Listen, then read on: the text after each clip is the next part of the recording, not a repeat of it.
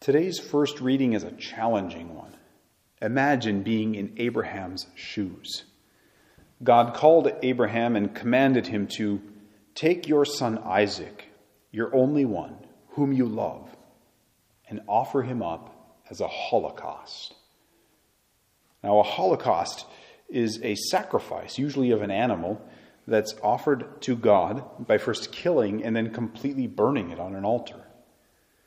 God was asking Abraham to kill his son. How could God ask such a thing? And second, how could Abraham do such a thing? The author of the letter to the Hebrews explained that as Abraham offered Isaac as a sacrifice, perhaps he reasoned that God was able to raise even from the dead.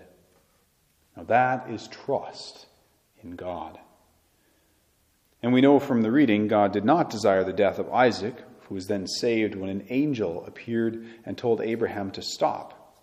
But the key point is this: Abraham trusted God even when God's plan was beyond his own understanding.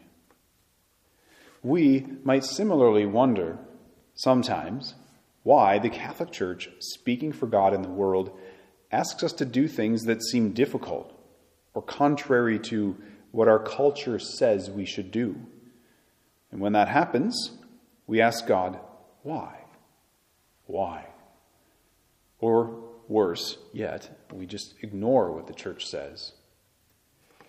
And while it on the surface may not seem like comforting advice, I just want to assure you that these are areas that are chances for us, like Abraham, to be humble in the face of God's divine plan. A plan that is bigger than all of us. A plan that is sometimes, and to varying degrees, beyond human comprehension. Not, mind you, an irrational plan, or one that is in conflict with truth and goodness. Quite the opposite. We should live our lives with faith, like Abraham, trusting that no matter what, we can do what God asks, and all will be well. The apostles, too, they didn't understand Jesus' words as they descended the mountain after witnessing that miracle of the transfiguration. Atop the mountain, we read that Jesus' clothes became bright and shining white. The great Moses and Elijah, long ago deceased, stood before them suddenly conversing with Jesus. So this was a little foretaste of heaven. Understandably, Peter, James, and John were in awe. Peter could only manage to say, "It is good that we are here." He didn't know what else to say except that they should build tents, they should stay for a while in the glory of the transfigured Christ. We would probably want to stay there too. But that wasn't God's plan. God's plan included, well, things we wouldn't want to happen if we were standing there. It included his own crucifixion. It included the crucifixion of St. Peter as well. James was to be martyred. John was to be left behind to stay with and care for Mary. As in the story of Abraham and Isaac, we might wonder, along with Peter, how God could possibly will the death of his son, Jesus. Surely, Lord, this can't be the plan. Tough times were ahead, and to prepare these men for the coming challenges, God consoled them with this vision and with the booming voice of the Father saying, "This is my beloved Son, listen to him." Now after that, after hearing that booming voice and seeing the transfigured Christ, they should have been confident and enough that, or even though it was God's will that Jesus be crucified, they should have been confident even though it seemed contrary to their common sense. It was, though, through these very events, hard as they seemed, that God's plan for our salvation was going to be carried out. In the end, it was very good. This is why we call that Good Friday. So these men, could trust the words of Jesus. They could have rock-solid faith like Abraham, that so long as they did the will of God in all things, they could not go wrong. Now, Lent, the season that we're in right now, it's a season in which we try to get back to the roots of our faith and cast off the things that hold us back from doing the will of God. So that's why I exhort everyone here to love the Catholic Church, to love the Catholic faith, to be docile to the teachings of the bishops. Listen to them. And if you disagree with one teaching or another, don't give in to the temptation of an individual freedom that trumps the teachings of the church and the faith. Don't reject what the bishops and priests and the catechism of the Catholic Church are trying to teach us.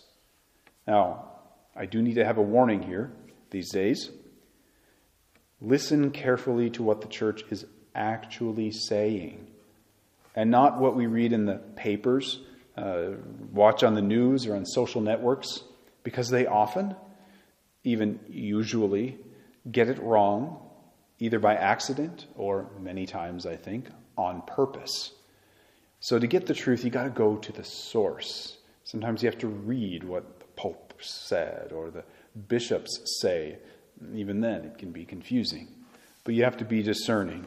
Don't just take at face value what you see as you scroll on Twitter and so on, or Facebook or whatever. Go to the source. So, we often might think we know better on issue X or on issue Y than the church. But we would honestly be better off humbly submitting to the 2,000-year tradition, teachings of the church, not shutting off our brains and following blindly. That's not what God wants. But seeking to understand while being obedient. Have faith that the teachings of the church, which are the teachings of Jesus, are rock solid, every one of them, even if we don't fully understand them yet. We might look at a certain teaching and ask, why, God? Why is this the rule? And that's okay, as long as we don't instead say something like, well, that's just the church's opinion. No.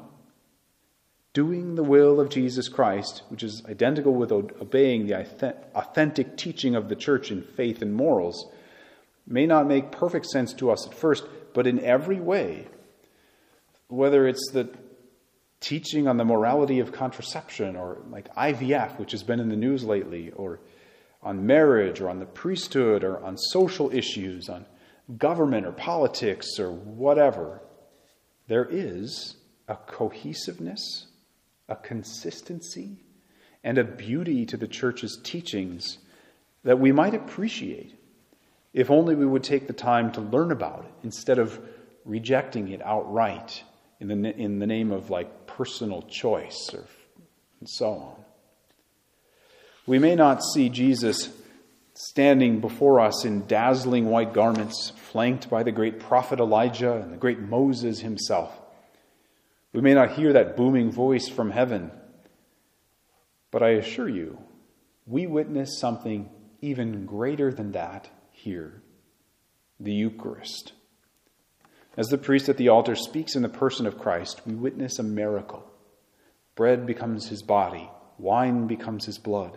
And through this miracle, like those apostles witnessing the transfiguration, we leave this place and go out to face the world that opposes our faith so much.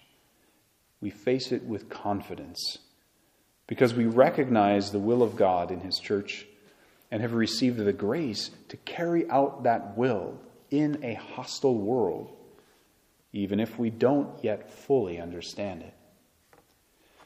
After all, notice God's messenger commended Abraham for his obedience, not for his independence or his intelligence, and promised him a great inheritance, saying, "All this because you obeyed my command."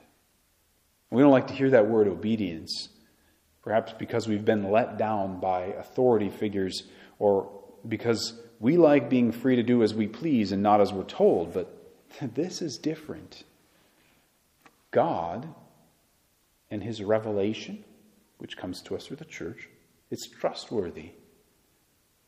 It's long-standing. You can read the church fathers who wrote in the first century and see the same thing is being taught today. God's teachings, they're perfect. We can trust them. We know God loves us like a father, our Father in heaven. We know he speaks with authority that no one else can. He is God after all. And at least in the realm of faith and morals, the teaching of the Catholic Church is authoritative. It is, in fact, Jesus' teaching. He speaks to us today through the church. So let us strive to know the church's teachings on issues that really do affect our lives and strive to be obedient to them. Really, we should love the church as a mother who cares for us deeply and who would never lead us astray. Amen.